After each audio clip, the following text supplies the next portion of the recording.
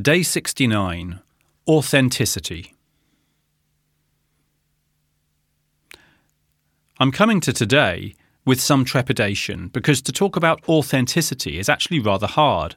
I've been writing a little bit about this recently, and it's one of these terms that when we start to unpick it, it's hard to define exactly what it is. We tend to understand authenticity, especially in storytelling. You can probably think of some people you know that are very authentic in the stories they tell. The best I can come up with really is that it's some kind of foundation.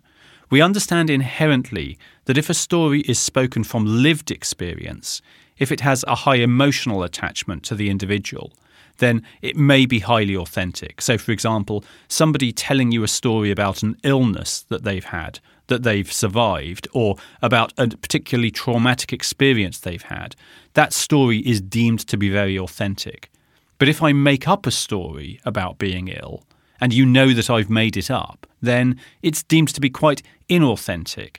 Even though that first person and I may use exactly the same words, there's some kind of intrinsic quality that makes a story authentic. Now, you're probably seeing where I'm going with this, that as social leaders, we need to be authentic in the stories that we tell. But more than that, we need to be authentic in the actions that we take. And this, again, is really rather complicated. Very often, within an organisational context, there are times when we have to make some kind of concession to other sorts of pressure. We have to do things because of certain restrictions of budget or permission or authority or simple pragmatism. And the individual judgment we have to make is when does this compromise our authenticity? Authenticity is quite a fragile construct, so we need to mind it carefully. There are certainly times when we have to be pragmatic, and that's okay, but it might be that we need to be very open and honest with our community when we're doing so.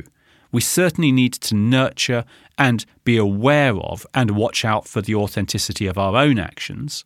And today I want you to look around and think about authenticity. I'm willing to bet that you can identify some people in your organisation who always act with high authenticity. So think about that idea today. I say, as I've been thinking about it and writing about it, I found it quite fascinating just to be able to reflect on that notion. So I hope you'll find a similar challenge perhaps as you could try to write a story about authenticity.